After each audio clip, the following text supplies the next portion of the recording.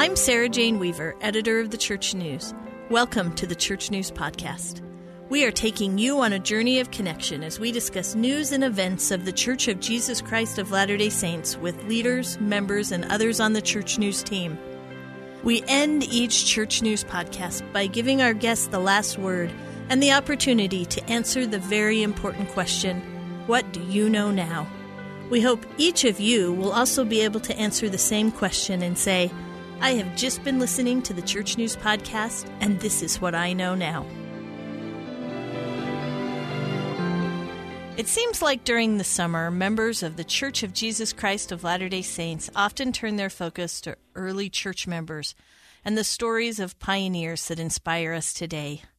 We often learn so much from the past. Still, much of what we learn from the past comes through incomplete pieces of history. As we study history, we must remember that what we are seeing and reading does not represent the entirety of the past, and the stories that strengthen us are most effective when they are complete and accurate. On this episode of the Church News Podcast, we are joined by Church History Library Director Keith A. Erickson to discuss the importance of church history to Latter-day Saints. Under his leadership, Church History Library and its historians, archivists, and librarians have worked to learn and tell better stories. Brother Erickson will discuss Latter-day Saint myths and rumors and how to think critically about the information that swirls around us, especially when it comes to us as part of the history of the Church. Brother Erickson is an award-winning author, teacher, public historian, and has worked for the Church History Department of the Church since 2014. Before leading the Church History Library, he was a tenured associate professor of history at the University of Texas at El Paso, where he also served as executive director of the university's Centennial Celebration and founding director of the school's Center for History Teaching and Learning.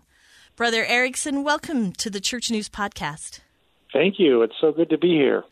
Well, I'm so grateful that you would join us, especially as we're coming out of July, where we have all been turning our focus to our pioneer ancestors and to our history. Why is it important that we look back and study the past? You know, I think there are a lot of reasons why it's important, but maybe the most tangible one is that the present that we live in was built in the past. And so all of the things that we deal with, the current challenges, the current infrastructure, our societies, they've all been built in the past. They all have a history, and it influences everything we do each day. And certainly we can draw lessons from the past that are relevant for us today.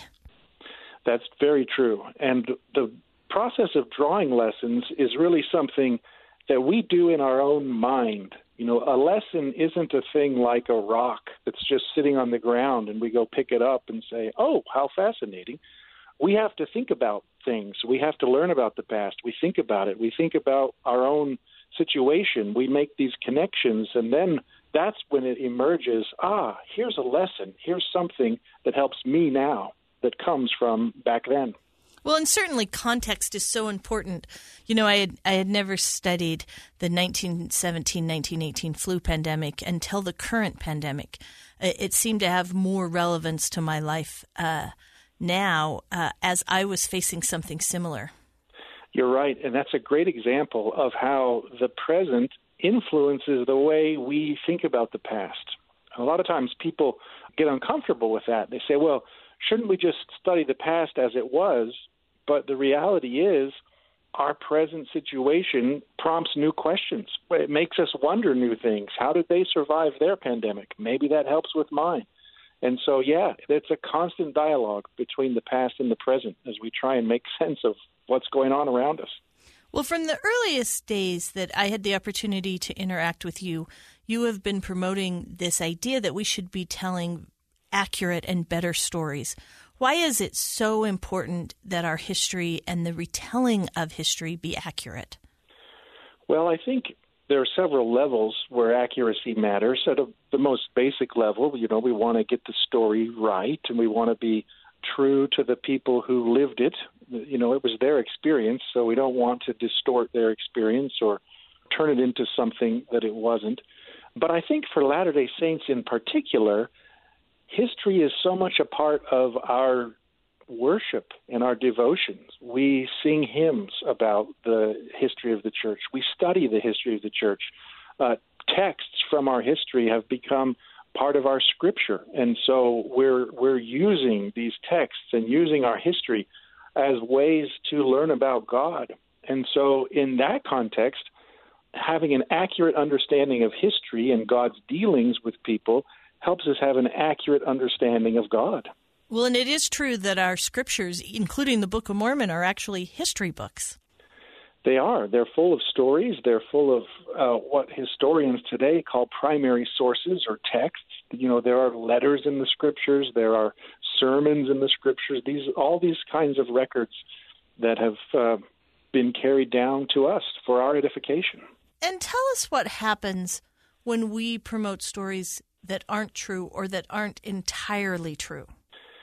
A couple of things happen when we tell those kinds of stories. And some of the most damaging results are for the hearers.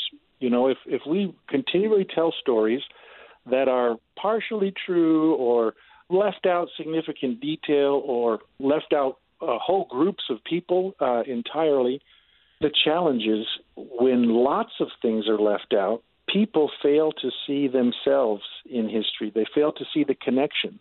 And they fail to see, for example, if we're trying to learn how God blesses people, how God protects people, how God watches over people, but you never see anyone in the story that looks like you, then you start to wonder, well, does God protect me? I see God protects those other people in the story, but what about people like me? I think it also can be harmful if people then later learn, oh, there are parts of the story that they left out. Well, why did they do that? Sometimes it can lead to feeling betrayed or even, singled out. Well, why would they leave out my kind of people? If my people were in the story, and by my kind of people, we could, all kinds of things. This could be from the nation that you live. Many stories from church history leave out women, half of the church's population or more. And so we have to be better at telling the complete and accurate stories. Well, and I would imagine that when we promote stories that aren't true or that even include some myth in them, that we set a standard that may be too high for any of us today to ever reach. Yeah, that's a good point. If you leave out every flaw that anybody had and they only emerge as a perfect being, then that's not inspiring. That's discouraging because I could never be like that. Well, and I think we're hearing more from a lot of church members who are troubled by history. What is your message to them? I think that's true. And I think it's important to, first of all, acknowledge that anytime someone is struggling with a question about history or any other practice in the church, that their feelings are really important and really significant. And so we need to pay attention to our thoughts, to our feelings, and if something is unsettling, then we need to address it. Now, I think there are lots of tools that we use, and I think we often do a good job of invoking the tools from a church context. So we'll think about prayer, we'll think about scripture study, and those are important things to do. I also think that there are thinking skills or habits that we can use. So a lot of times information gets distorted, not for a reason of testimony or faith, but it gets distorted because someone didn't do their homework and use all of the sources that are available. They get distorted because something has been exaggerated. So in these cases, we can use clear thinking skills of asking for evidence and making sure that there aren't exaggerations, and those can become ways that we can address the challenges that we find in history. Well, and the church has worked really hard in recent years to make sure that all of the historical documents were there so people can get a complete picture of history.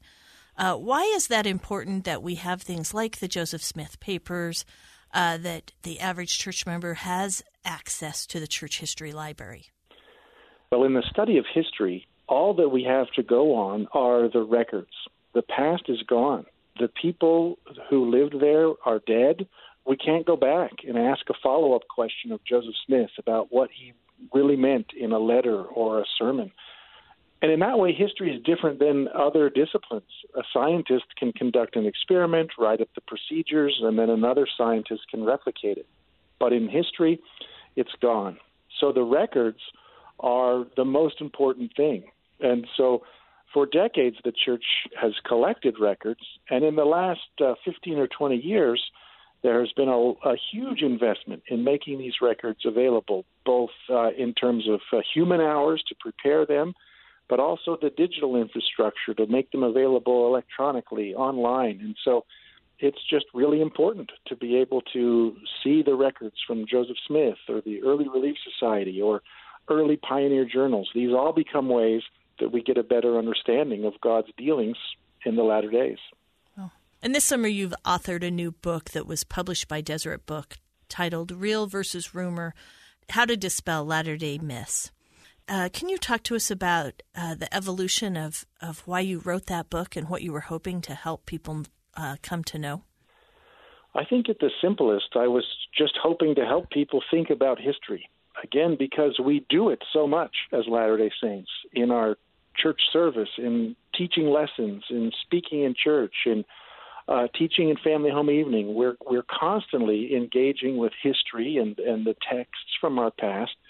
And I wanted to help people do that the best way possible. And so probably the long version of the story is that I, as a historian and as a teacher, I've talked about these ideas for many, many years in many settings. But then coming to work for the Church History Library, it just started to become clear how much we could benefit by, telling good stories about church history and by paying attention to records and by asking for evidence and by making sure not to exaggerate things beyond what really happened. And so all of that kind of came together and the chance to share these ideas. Help us understand this by painting a picture for us of an example of something that is real or of something that we may have heard all of our lives that's actually rumor. Well, I think it's important to think about how they often are mixed. So it's not always easy to say, this is 100% false or 100% accurate. They're usually mingled together. And so oftentimes we're kind of picking the pieces apart, that here's a part of the story that holds up, and we have sources for this. And here's a part of the story that doesn't. And so, for example, a few years ago, I had the opportunity to investigate a copy of the Book of Mormon that was believed to have handwriting in it made by Elvis Presley. And so at the end of the analysis, it was found that it wasn't his handwriting, that it was forged.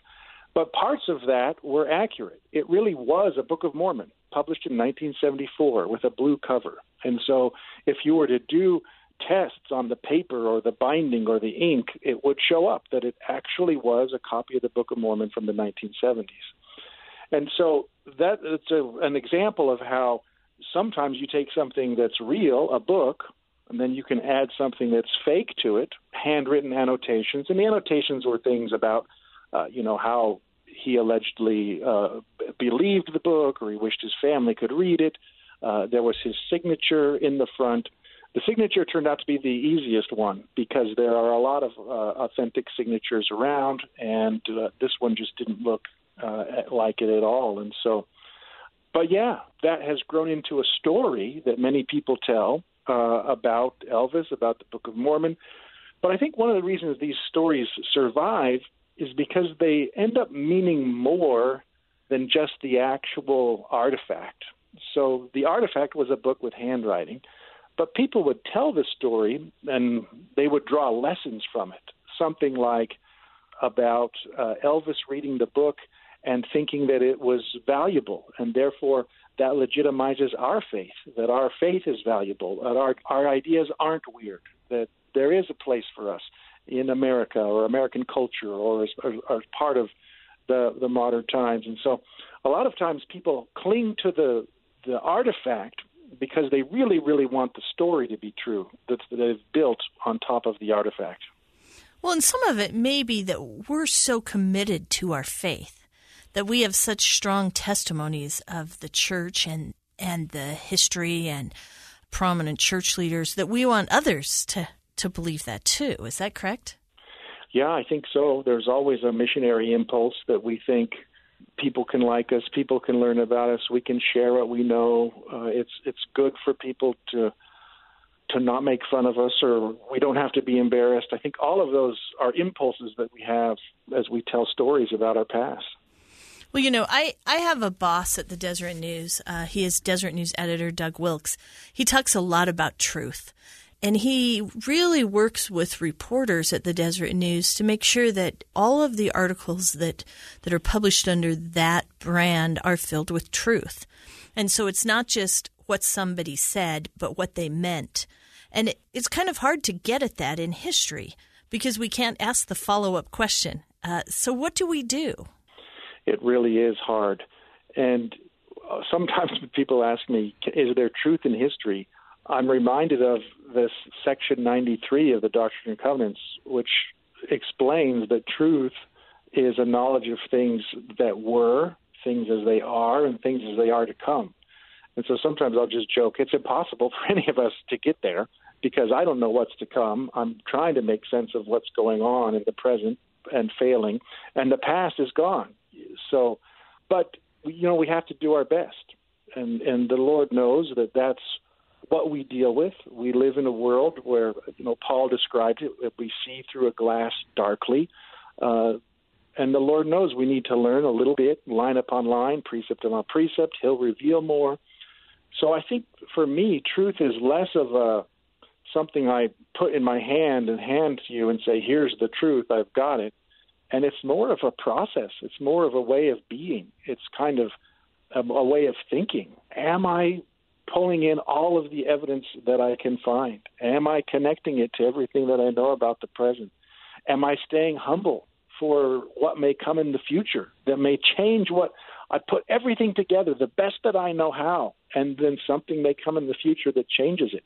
Am I humble enough to accept that too? I think all of that is part of us seeking after truth.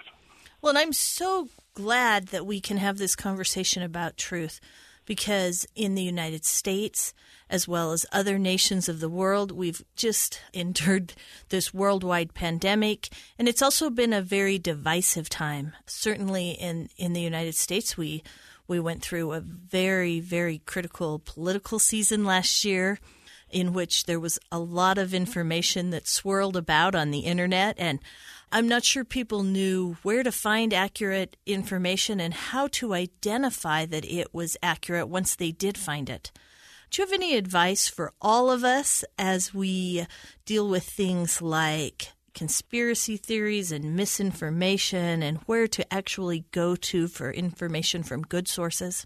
Yeah, we could probably spend a long time talking about this because it's so important. And you're right, it's everywhere. It's in politics, it's in healthcare, it's on our phone, it's on the television. It's everywhere we turn, there is misinformation. And I think a good starting point is to recognize that the information that comes at us is incomplete. And because it's incomplete, it's often being used to push one kind of an agenda or one kind of an interpretation of the events. And maybe I can share a couple of parables that I think one of them doesn't apply anymore and one of them does, but it might help frame where we are in the world. I think in the information age, where there's just all kinds of information coming at us all day long, there's a parable in the New Testament that we used to use when people talk about the truth, and that was the man seeking for the pearl. And he searches all over, and he finally finds this pearl of great price and gives up everything for that. And we named one of the standard works after this parable. In the information age, I don't know that model is the one that works anymore because there's so much information. And so I'm wondering if there's another parable in the New Testament, the one where there's a fisherman who lowers the nets, pulls them up, and they're filled with all kinds of stuff. And then the fisherman goes to the shore, sits down, and sorts them out. What do I keep? What do I not keep? And I think it's those sets of skills in the 21st century that we want to be thinking about. what kind of skills will help me evaluate this is the information I should keep, this is the information I shouldn't? Because sometimes one media source will give us both the information that we should keep and information that we shouldn't. And so we have to become more sophisticated to be able to search and sort and sift and pull the things. Sometimes the bad information is coming from your own grandmother. And so, you have to figure out, how do I sort all of this out? And so it's those kind of thinking skills that I think we need in the 21st century. Great. And how do people know how to know what is a good source? What is the key to say, I'm going to keep this? Well, I think there are a handful of criteria that I use. One of them is accuracy. You want to look for information that is accurate. And the test for accuracy in history, but also in other kinds of information, is a word that we call corroboration. So can we find another source that shares the same information? That increases the likelihood. If two people were in a room and they heard Joseph Smith give a sermon and they both record it similarly, that increases our confidence that we've got an accurate account of what Joseph said. So I think accuracy is an important criteria. Another one that we touched on with the Elvis Presley example would be authenticity. Is it actually the thing that it purports to be? And so in history, authenticity means it was actually created by that person at the time it was created, and we know where it's been. And so we can say this is an authentic source of information. And I think a third criteria would be reliability.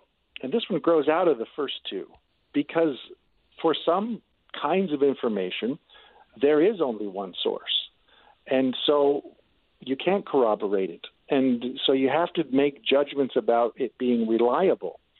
And so one way you do that is you look at all of the things that you can judge, and you can say, okay, this person or this source has told me 10 things. 9 of them I can test or corroborate, and 9 of them hold up.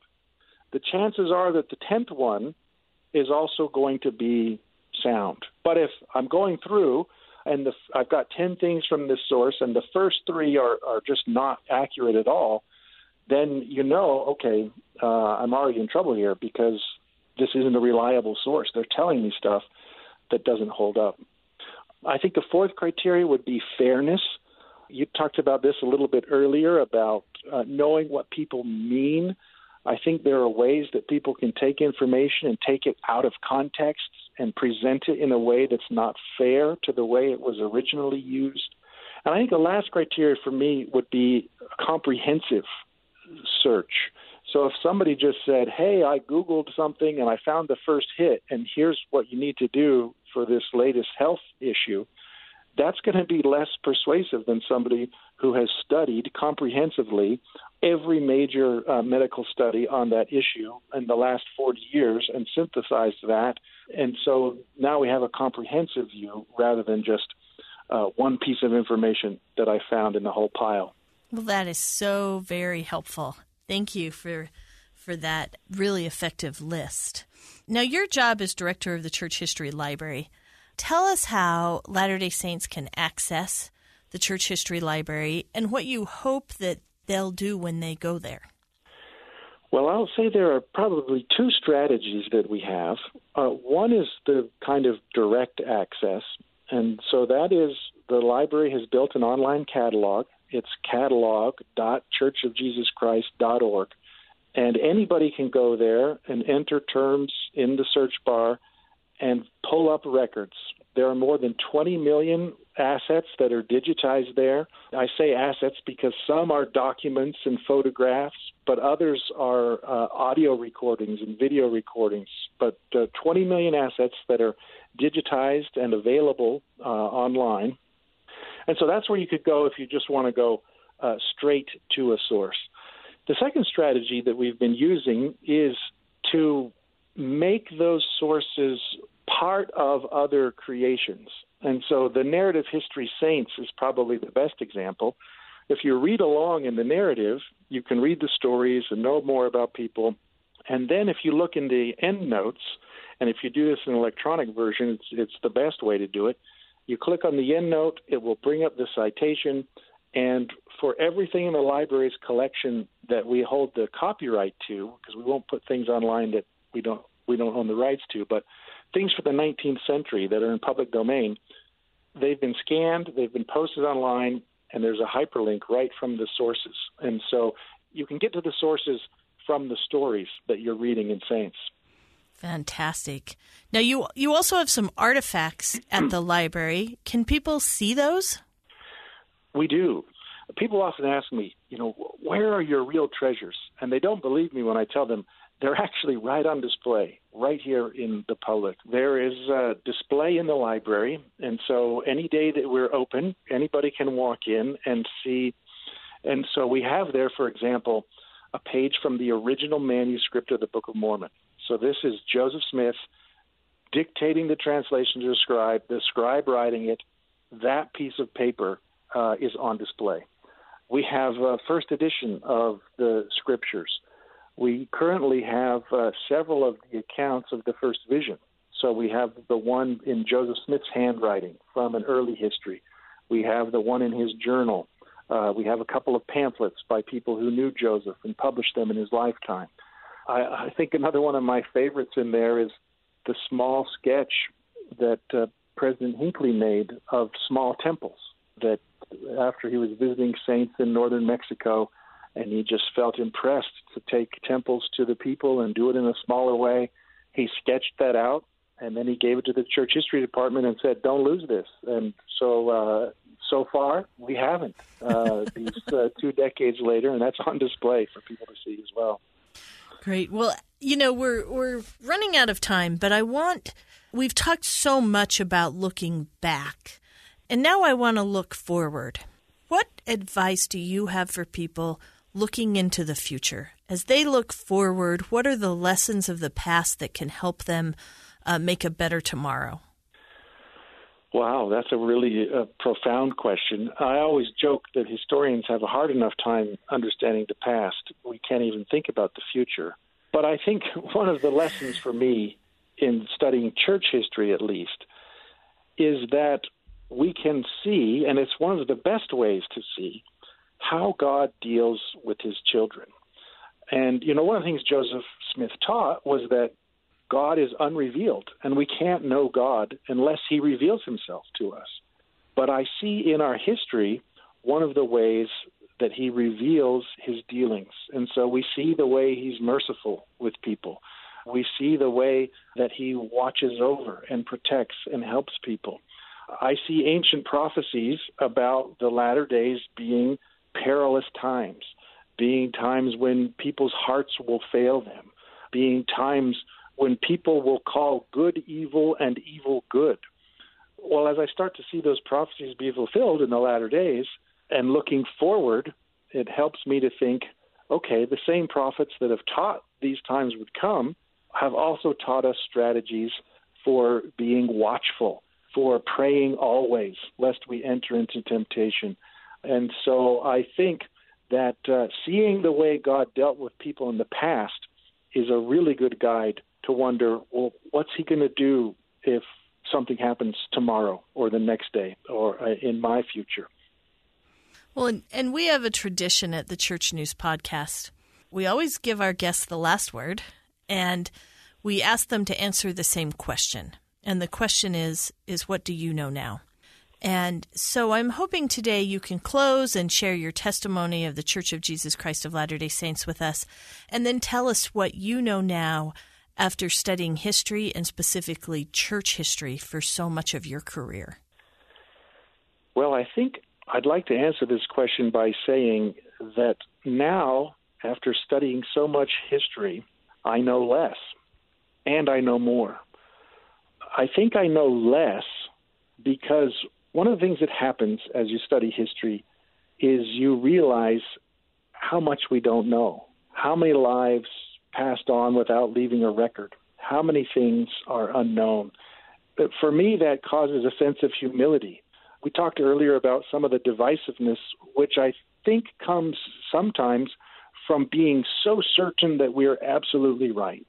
For me, the study of history makes me less certain that I know everything and more aware of important scriptures where prophets like Nephi and Alma just say right out, I don't know. I don't know the meaning of all things. I know God loves his children. I know he has all power, but I don't know everything. And so I think studying history has helped me to know less and to be aware that I don't know everything. But I also think it's helped me know more in the sense of trying to be aware of the times when God is active and visible in people's lives at an individual level and in the kind of larger church history stories that we tell. And sometimes I think we go around talking about God. We'll say something like, well, it couldn't have been a coincidence that something happened, and we kind of wink and say, and I think we should be more assertive. Rather than saying, I don't think it's a coincidence, I think we should positively say, that was God. He was leading me through his Spirit. He was blessing me with a tender mercy. He was watching over me. He gave me my agency. He helped things to happen. And so I think the study of history has helped me to see more of the times where God is dealing mercifully and benevolently with each of us.